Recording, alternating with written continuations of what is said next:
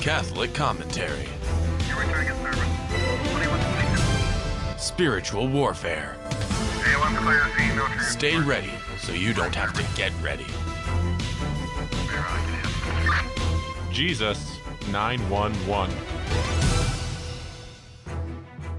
Soul Patrol, Jesus 911, two-man car. We're both reporting for duty. This is the month of January. It's dedicated to the holy name of Jesus. Just remember that this month, any opportunity that you have, call out to Jesus throughout the day. Just say, Jesus, I trust in you. Jesus, I love you. Jesus, have mercy on me. Jesus, come into my heart. Jesus, fill me with joy. Jesus, be with me. Throughout the month of January, during the Holy Name of Jesus month, make sure that you call on the name of Jesus as often as possible. Paul, are you there reporting for duty, my friend? Yes, indeed, yes. And I love the way you emphasize that. There's something about the name of Jesus. Amen? It is the most perfect prayer in the world. You know, and especially I tell my grandkids and maybe my kids when they were small, when you're having a nightmare, when you're having bad thoughts at night, you're afraid, just call on the name of Jesus. Just say the name of Jesus over and over again, and he will come and fill you with peace, with shalom. He'll fill you with strength and courage, and he'll put you right to sleep. You know, it's interesting. Amen. We talk about that because we're going to talk about Pope Benedict right now, Paul. But the nurse that was taking care of him before he passed away, she says that as she was taking care of Pope Benedict XVI, you know, right before everybody breathes their last breath, she said that right before he died, he said, "Jesus, I love you." Then the nurse, then the nurse said, those were the last words he uttered. Then he exhaled and he died. She witnessed this. He repeated the words of Peter, the first pope, in John 21:15. Jesus, Peter, do you love me? Yes, Lord, you know that I love you. This pope, his last words before he died were the words of St. Peter from John 21:15. Wow. You know, and I hope the next words that he heard after that were just, "Well done, my good and faithful servant." Yeah. You know, I was listening to LifeSite News last night, and I heard Ben Snyder talking, and he talked about the letter of Pope Benedict XVI, Jess, and I was touched because at that end of the letter, he acknowledged the fact that he has committed sin in his life, and he just asked for prayer. That's what a godly person does.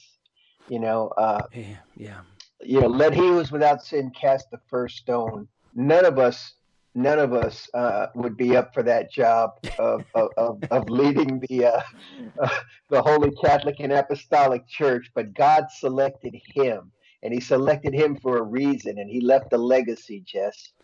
Yeah, he did, Paul. And that's what we want to talk about. We want to talk about 4 lessons for the USA, what Pope Benedict XVI taught America.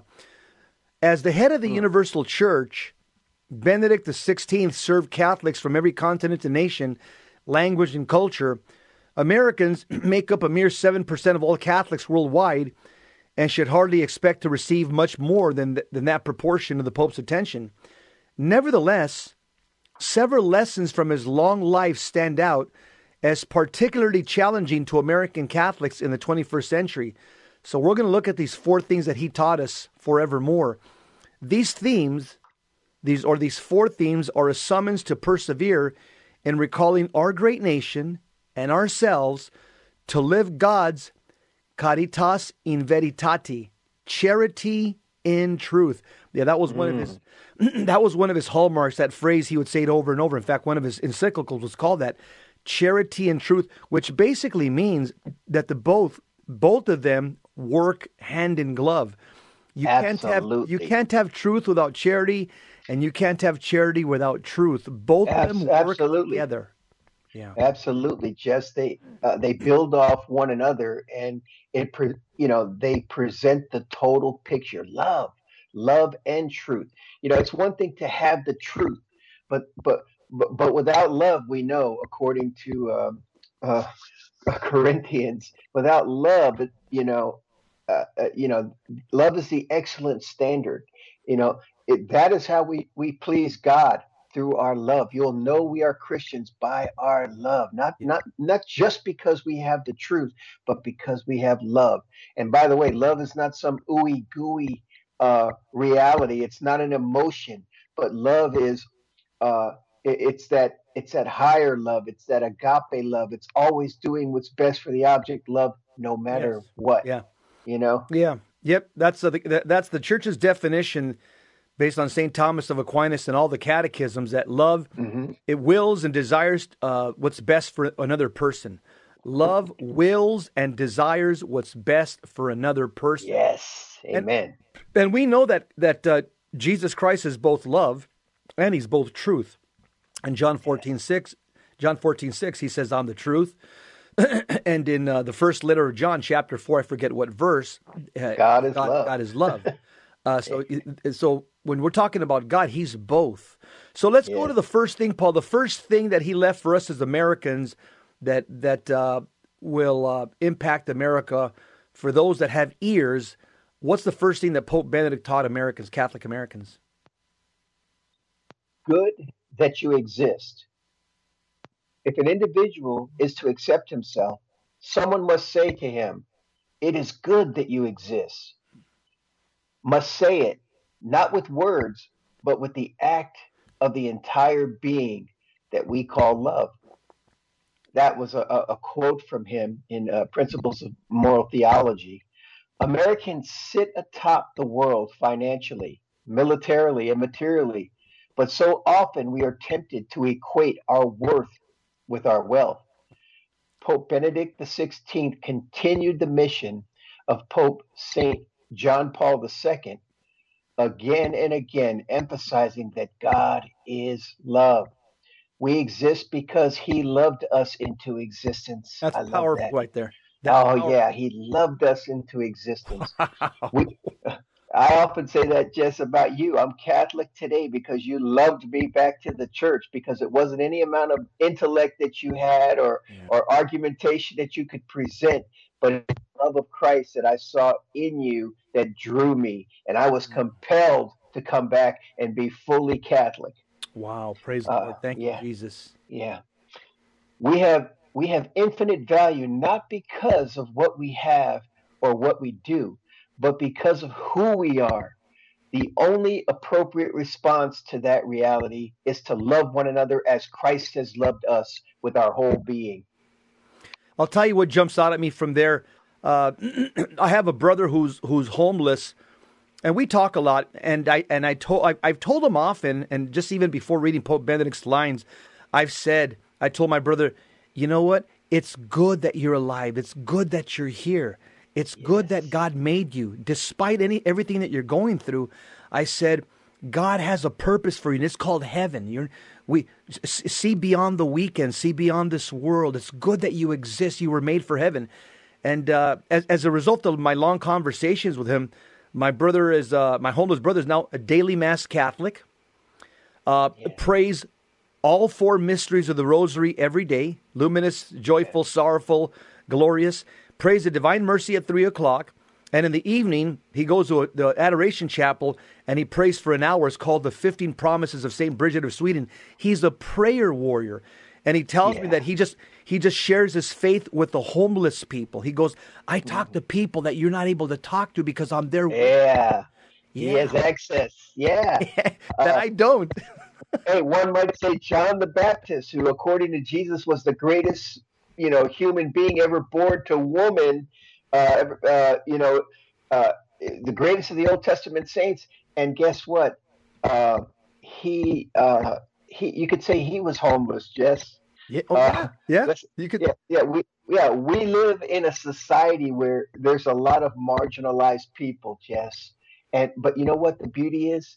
No, in God's eyes, God, nobody is marginalized, because there but by the grace of God go I. And if God has blessed us, and according to His grace, and His will has given you certain things, hey, to whom much is given, much is required. And, Amen. it's important for us to reach down to the marginalized and to love them because they bear the Imago Dei.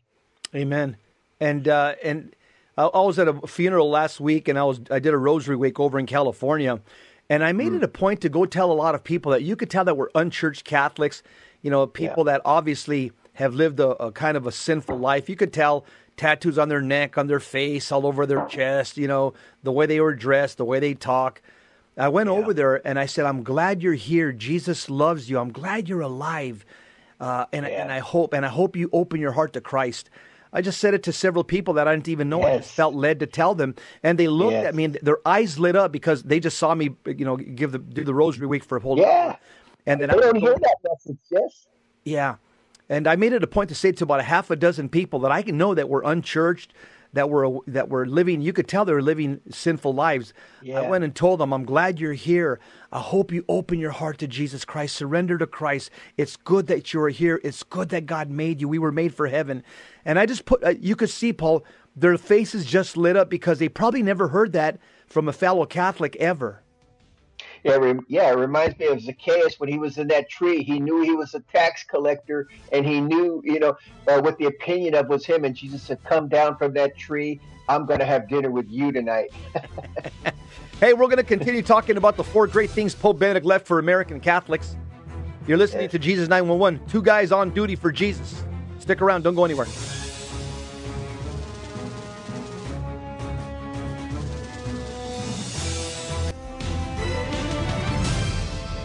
Now, back to Jesus 911. If this call is not an emergency, dial 888-526-2151. God, come to our assistance. Lord, make haste to help us. Psalm 69, verse 2. That's the theme of Jesus 911. So what did Pope Benedict teach American Catholics?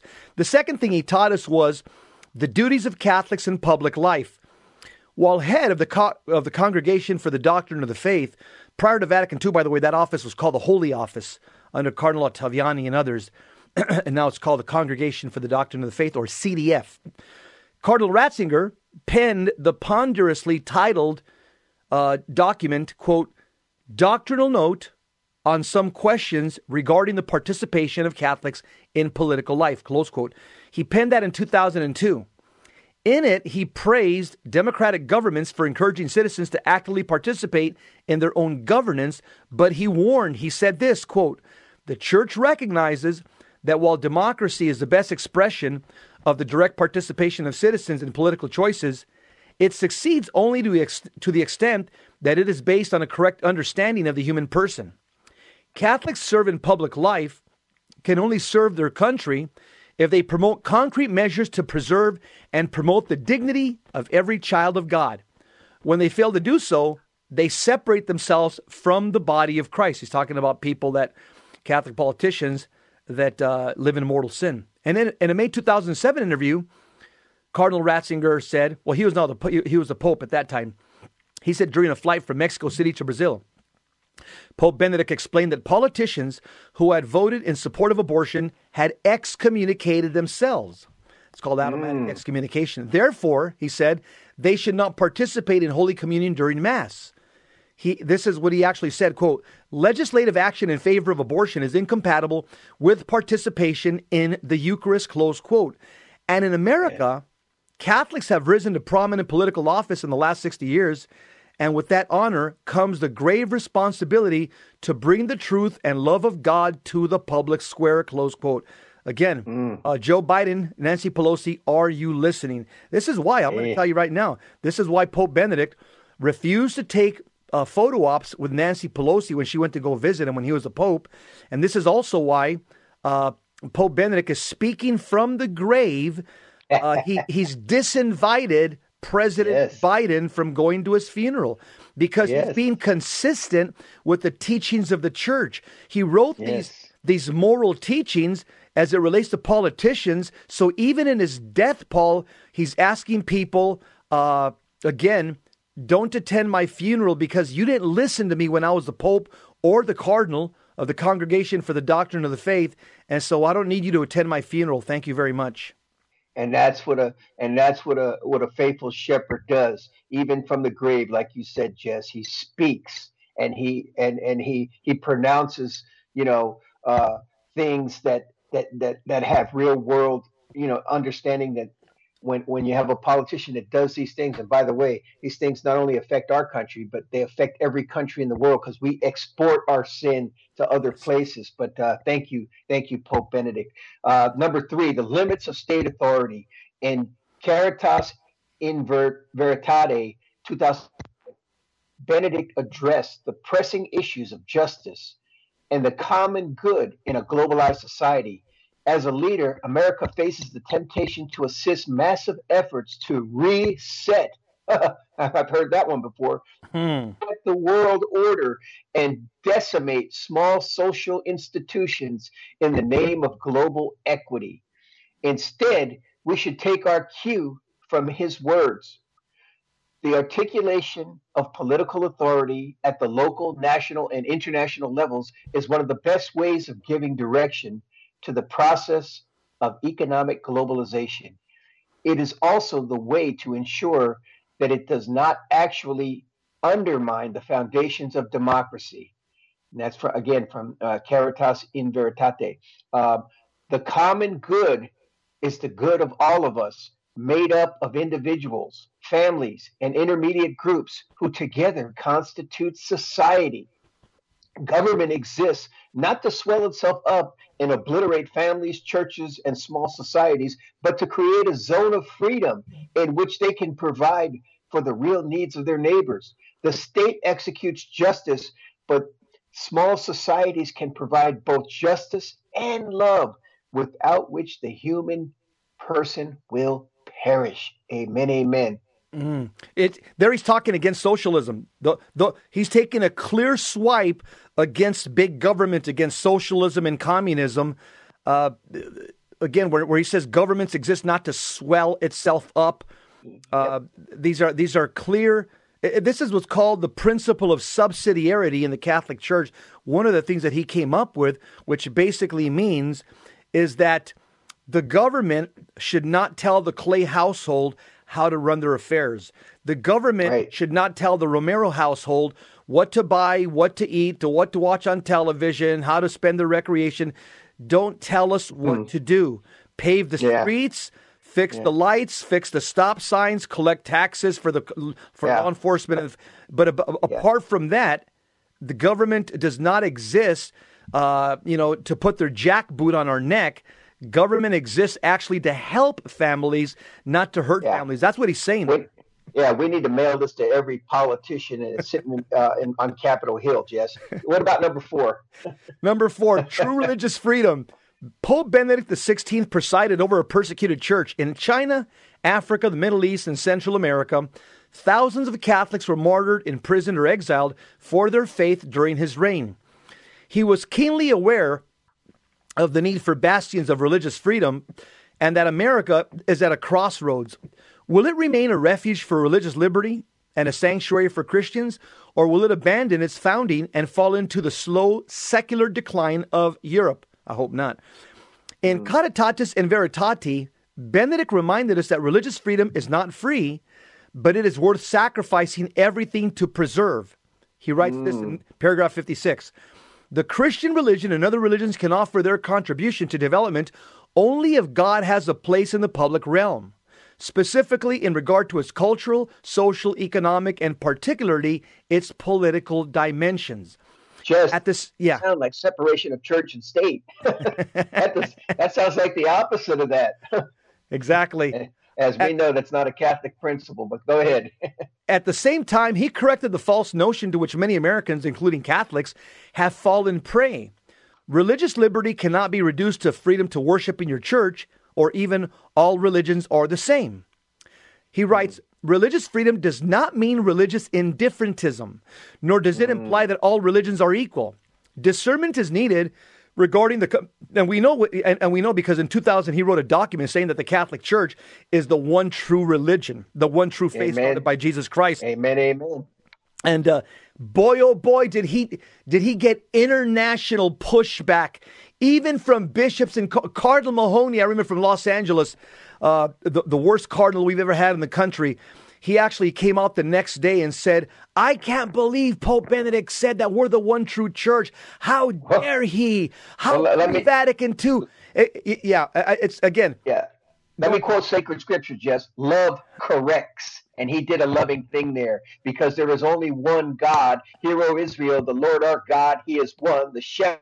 Okay, God is one. Therefore, he has one way that he desires to be worshipped. And that way he sent his son down to establish that fact. Period. Keep going.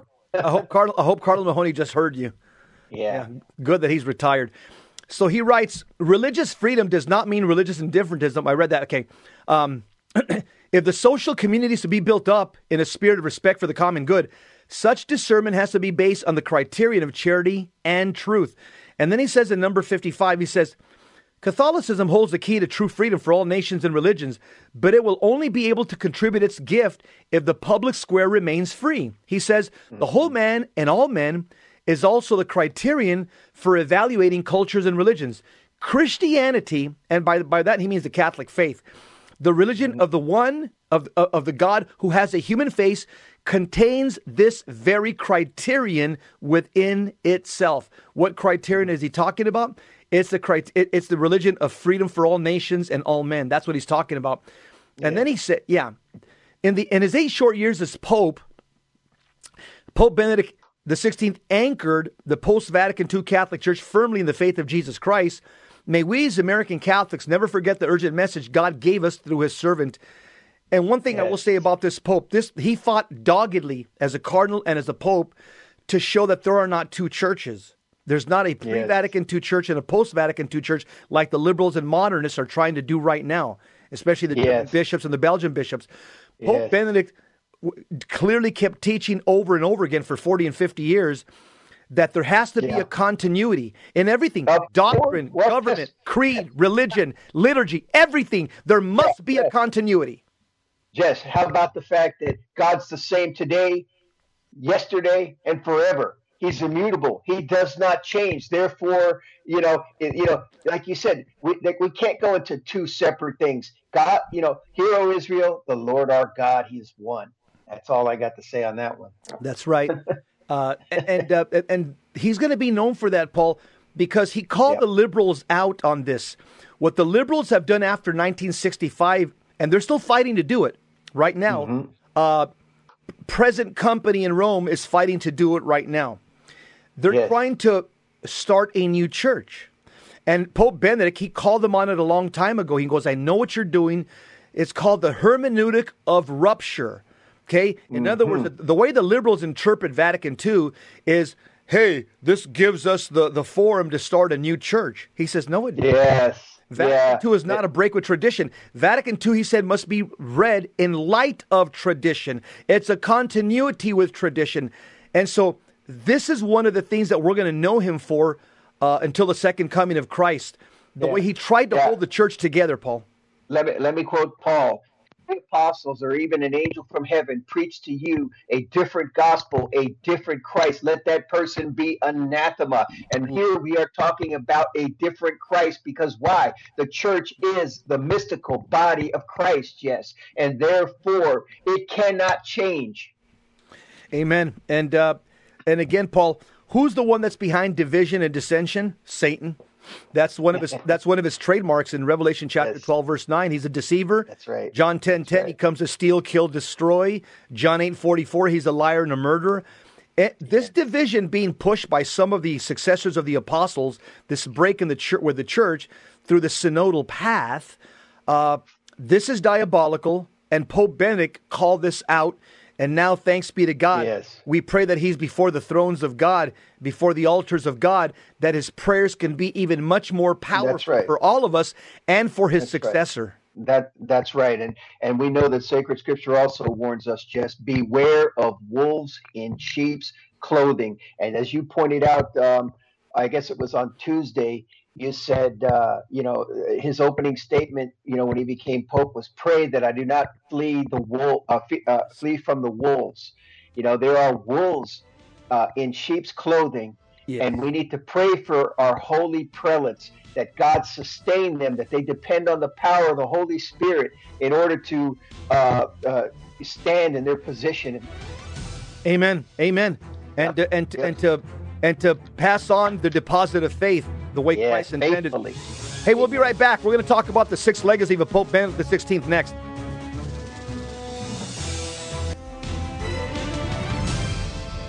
Now, back to Jesus 911. If this call is not an emergency, dial 888-526-2151. Eternal rest grant unto Pope Benedict XVI, O Lord, and let your perpetual light shine upon him. May the soul of Pope Benedict XVI, through the mercy of God, rest in peace. Amen. Amen. There are 6 legacies of Pope Benedict XVI that we want to cover in 8 short years of being the Pope. Pope Benedict XVI, he anchored the post-Vatican II Catholic Church firmly in the faith of Jesus Christ, and he gave its faithful the blessing of his own keen intellect and profound charity. So here are 6 gifts Pope Benedict that he gave us in the 21st century. He gave to the church and to the world. The first one was, again, just his faith in God. He said, the important thing to see is that God exists. If he's omitted, everything else might be as clever as can be, and yet man then loses his dignity and authentic humanity. Wow. Don't we see that? Don't we see that? In countries that are godless, you have barbarism, you have anarchy. In fact, that's what the left wants to do to this country by the removal of God, which they're trying. What did we have? The summer of 574 riots with BLM and Antifa. Yeah. Jess, so God breathed in man, and man became a living soul, and he was created on the 6th day, the same day that he created the beasts of the field. But when man fails to recognize his connection with God and honor God as God, he becomes no different than the beasts of the field. Amen. Amen. Yep. Pope Benedict, in his book called Salt and Light, he says, it seems too simplistic, but Benedict reminded the world that God must be at the center of the human political project. And by the time he ascended the throne of St. Peter, it was a lesson most of the West had utterly forgotten. In other words, God must be involved in politics as well, is what he's saying. Benedict's insight, which he shared with his predecessor, Pope St. John Paul II, into the postmodern mind was that while vestiges of Christian sentiments still permeated Western culture, for all intents and purposes, modern man acts and thinks as if God does not exist. So the last 2 popes, John Paul II and Benedict, they said that's the problem of the West, is that we live and act as if God doesn't exist. Practical atheism. Yes, that's what he called it. Benedict understood that once society embraces this kind of practical atheism, there are no restrictions on human atrocities, as man loses a sense of transcendent purpose and worth. Again, we saw it here. The summer of 2 years, Paul, of 574 riots and burnings, Catholic churches, police stations, courthouses. Mm-hmm. And I can tell you, those young people that were out there doing this were not living in a state of grace and going to Mass. Trust me. Mm-mm. The last thing, but if the West could remember God, that same knowledge could transform human communities by ordering them to mankind's true end with faith, hope, and love. Mm. Next contribution, Paul? Yeah. Freeing us from the dictatorship of relativism. This is huge. In his opening address at the 2005 Papal Conclave, which would elect him Pope, Joseph Cardinal Ratzinger declared, relativism, which is letting oneself be tossed and swept along by every wind of looks like the only attitude that's acceptable to today's standards. We are moving toward a dictatorship of relativism, which does not recognize anything as for certain, and which has as its highest goal one's own ego and one's own desires. Isn't that is that not descriptive of today? That's the zeitgeist of today, Jess, the spirit of this world. Benedict articulated, perhaps better than any living person at the time, the central crisis of modernity, the loss of confidence in the truth. Wow. Truth, he said, is not the enemy of freedom. It is a necessary precondition of freedom. Man, his such profound thoughts. Yeah. Authentic freedom Yeah. is always related to the truth, directly tied to its forgetting of God. Secular modernity embraces relativism as its path to happiness. We hear everywhere that your truth is not my truth. How I feel is what's true for me. Perhaps nowhere is this crisis more evident than in the trans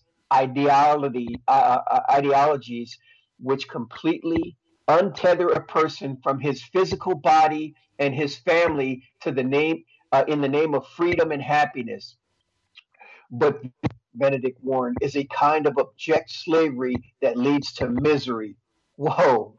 The only path to freedom and happiness is to pursue the truth found in its fullness in Jesus Christ. Amen. Yet, regardless of how we feel or what the latest fashion is, being a free and flourishing human adult, he said, means having wisdom and faith in the truth as given to us by God. And as we know, Jesus, I am the way. I am the truth. The truth is not a concept. It is a person. And that person is Jesus Christ. And if we go to him, that settles all issues. That brings the joy of the Lord. You know, we're not looking for happiness. We need joy. We need the joy of the Lord. And that joy will sustain us through the worst. Exactly. The next thing he'll be known for is faith, reason, and violence. In 2006, Benedict gave a scholarly presentation on faith and reason at the University of Regensburg in Germany. One sentence in his remarks sparked international debate among many who had not previously read the speech itself. In the lecture, Pope Benedict quoted an obscure 14th century Catholic Byzantine text that read, quote, "Show me just what Muhammad brought that was new, and there you will find things only evil and inhumane, such as his command to spread by the sword the faith he preached," close quote. Pope Benedict's point, of course, was that violence cannot advance faith. Violence is an act against human reason and therefore an act against God. The global reaction missed the message. The mainstream media highlighted crowds of screaming Muslim men burning effigies of the Pope on the streets. In Palestine, Catholic churches were burned and an elderly nun was assassinated in Somalia. Western commentary largely blamed Benedict for imprudence at best and Islamophobia at worst. Pope Benedict expressed regret that his choice to use the quote stirred such a fierce reaction among some Muslims, but he did not, as the late Father Richard John Newhouse wrote, retract his fundamental point. Which his point was what? The modern divorce of reason from religion and morality leaves the intellectual defenders of the West incapable of explaining why. For instance, one should rationally prefer a religion of reasonable persuasion to a religion of violence. That's the point that the Pope is making. And so the Regensburg moment drew a line in the sand at the start of his papacy. Pope Benedict XVI issued tough challenges that no other world leader was willing to make to both modernity's rationalism and Islam's internal wars over religious toleration. Let me tell you, Paul, Pope Benedict had much more courage than George Bush. George Bush was running around the world calling Islam the religion of peace, which everybody knows that's complete horse manure. But the Pope, he basically called out Islam. He said, look, you can't, if you incorporate reason into Islam, then it takes away from the violent component, because reason purifies faith and faith purifies reason. And so, but the problem is that the Islamic theologians, as this was established back in the 10th century, they hold to a principle like Protestants. Now, I'm not saying they're Protestants, but they hold to a Protestant principle which has borne bad fruit, which is they believe in the Quran alone, sola Quran. And, Yeah. and the Muslim philosophers and theologians since the 10th century have rejected reason, much like Luther, who called reason the devil's whore.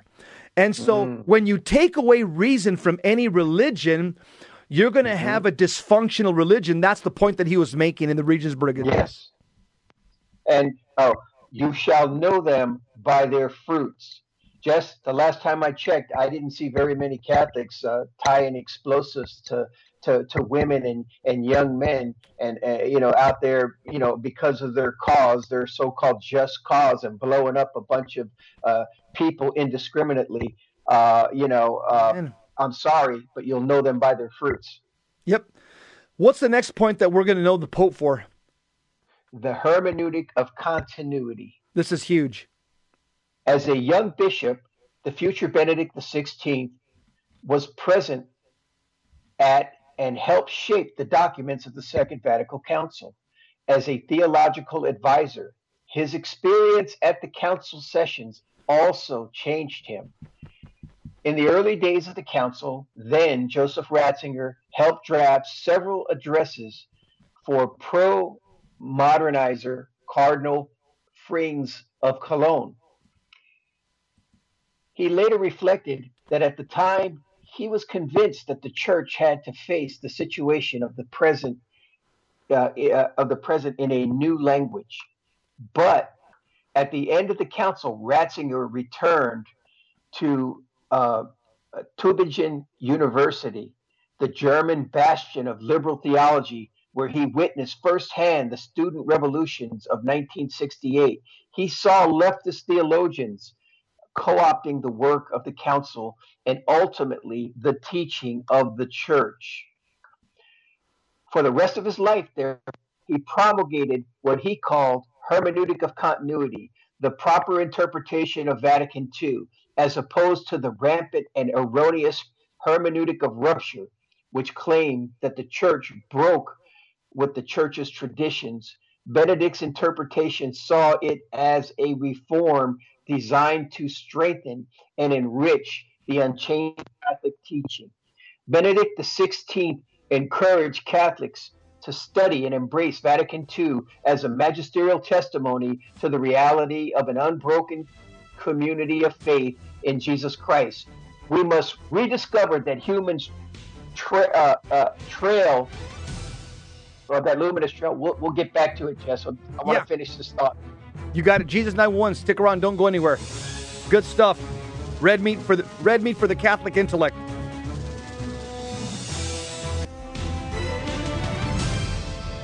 Now, back to Jesus 911.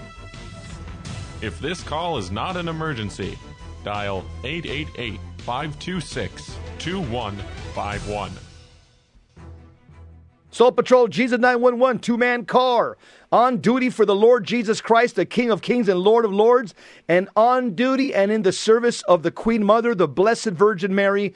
We're talking about the six things, the six contributions of Pope Benedict XVI forevermore, as he's laid down underneath St. Peter's Basilica, next to St. Peter, and all the other 265 popes that are there also, that once upon a time occupied that seat. Paul, you were sharing the last point here about Pope Benedict regarding the hermeneutic of continuity, the last paragraph. Yes.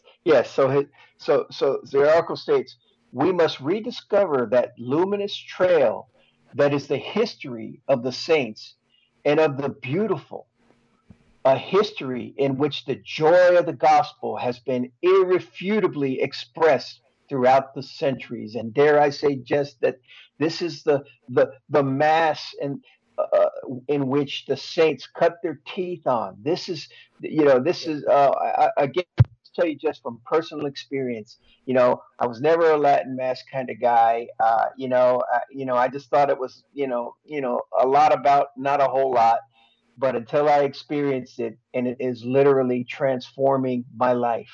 Okay. And to be fair, you didn't grow up in the Latin Mass. Both of us, you and me, no. we didn't grow up in the Latin Mass.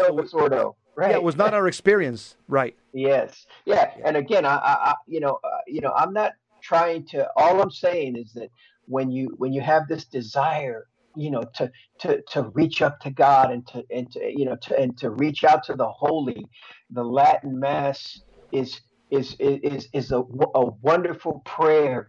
It is, move us in that direction, just because that's what it is, a prayer. St. Pope Pius X, he expressed, that as well. By the way, I agree with everything you just said.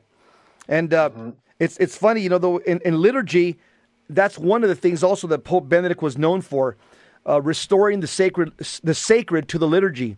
The article Yes. says, closely linked to that hermeneutic of continuity was Benedict's deep respect for the historical liturgical rites of the Church. In his 2000 book, The Spirit of the Liturgy, then Joseph Ratzinger wrote, quote, real liturgy implies that God responds and reveals how we can worship him. It cannot spring from imagination or our own creativity.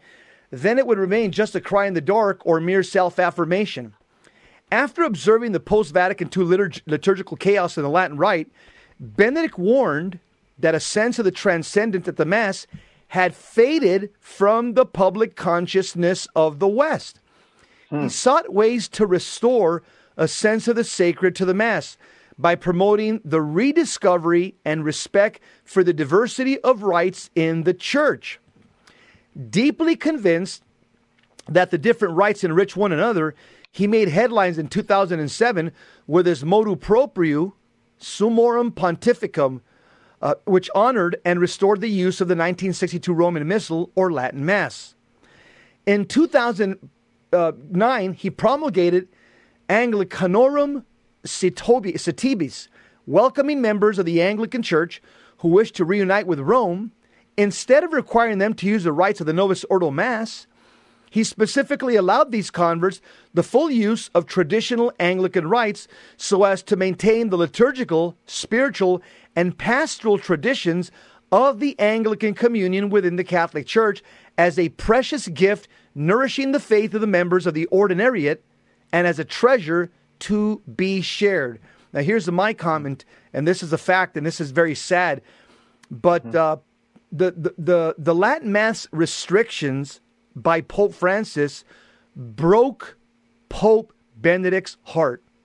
According to his secretary, who's the Archbishop Ganswan, he said in an interview that when he saw what Pope Francis did with that document, Custodes Traditionis, which is kind of ironic that he would call it that, because what that means is guardian of tradition. Guardian of tradition. Well, Anything but. What is tradition? The Latin Mass. The Latin Mass goes back to the 4th century, 1,600 years. So if you're going to call a document guardian of tradition, you would think it'd be guarding the Latin Mass, but quite the opposite was ended up being promulgated by that document. Yeah, Jess, it almost should have been appropriately called, the stamping out of tradition. Yeah. Hey, this is just my opinion. Listen, I'm Joe Sixpack in the pew, so to speak. Okay, no, but in reality, when you read it, and I reread it, and I think it was in the 6th article there, where it basically says everything, on the subject, which, and I know it was a reference to Summorum Pontificum, which is the beautiful gift that Benedict XVI gave the Church. He says basically everything, in that is basically null and void. And here's the new marching orders, and then they outline, that there shall be no new groups, that are centered around the Latin Mass. Jess, can you imagine a marriage if you said, you know what, nobody's allowed to have children? What would happen at that point? Obviously, everybody would die off in one generation, right? That's the only logical conclusion. And so when you sit there and you put limitations on how can somebody limit, something that is one of the most beautiful expressions of worship as we represent the wonderful sacrifice of Christ here and now before the Lord? How can all of a sudden that, can anybody try to control that and say, this, we're going to really limit this. I In get good, it, Paul. this is just my opinion. In good conscience, how can that happen, Jess? They can do that in bad conscience, not in good conscience. That's how they can do it. Paul, and Pope Benedict back in 2017, he already had resigned, but he gave an interview where he said this back in 2017. He said this. He said popes might make pronouncements that are inconsistent with the Catholic Church's authentic and historic doctrine, which would necessitate criticism of those pronouncements. I'm going to say this again because this is jaw-dropping. Okay, this is Pope Benedict XVI.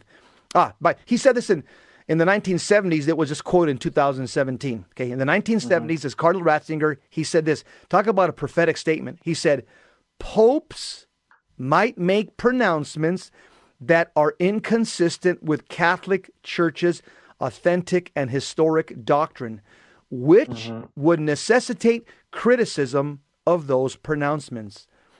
This is it. And by the way, he's also very famous for saying that he wrote a book. Can you imagine? This is how much, as a sitting pope, he wrote a 3-volume book of Jesus of Nazareth. As a sitting pope. Yeah. Okay? Yeah. A 3-volume book. Yeah, like you said, his intellect, and his love for sacred scripture and the church was deep and wide. That's all I'll describe it as, just deep and wide.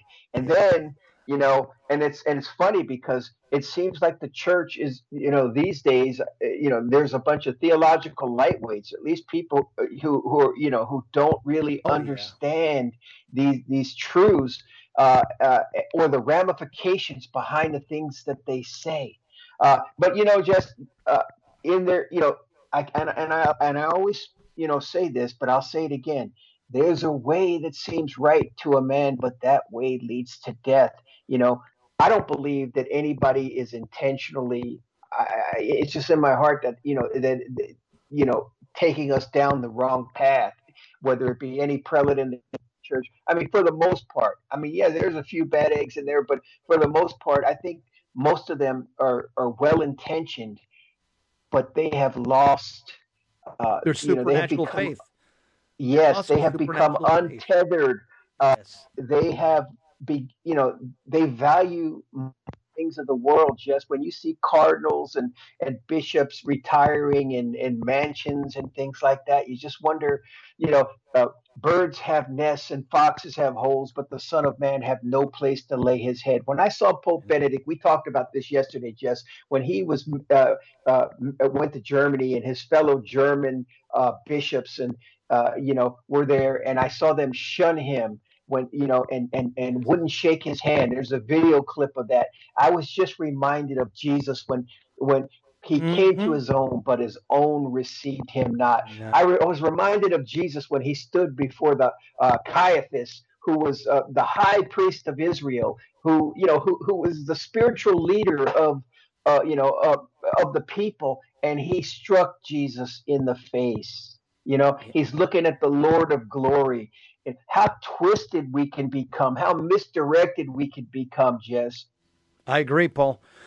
Well, Pope Benedict XVI has now been laid to rest. He's entombed in the Grotto of Crypts under St. Peter's Basilica. He's buried alongside the bodies of many previous popes, including, of course, St. Peter himself, the first pope, which is why St. Peter's Basilica bears his name. So there's a 2,000-year connection, a straight line back to Peter. And it was Christ himself who gave Simon the keys of the kingdom after changing his name to Peter. I'll tell you one thing. This is the end of an era, Pope.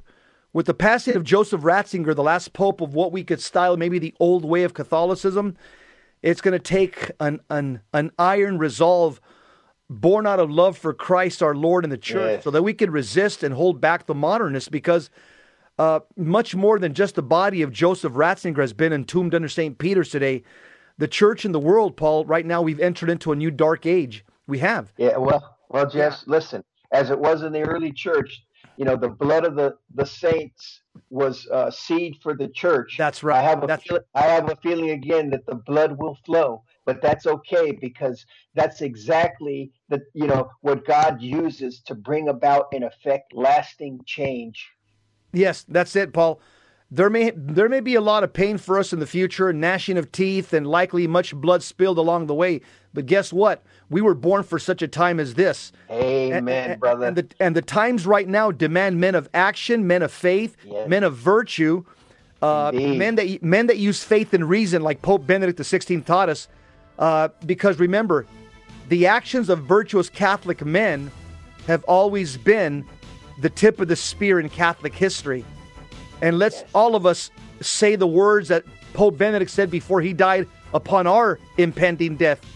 When we see the face of Christ, before we close our eyes for the last time, that we all can say, Jesus, I love you. That's a wrap. We're EOW, end of watch, two-man car. See you next time. Remember to pray for Pope Benedict XVI. Amen.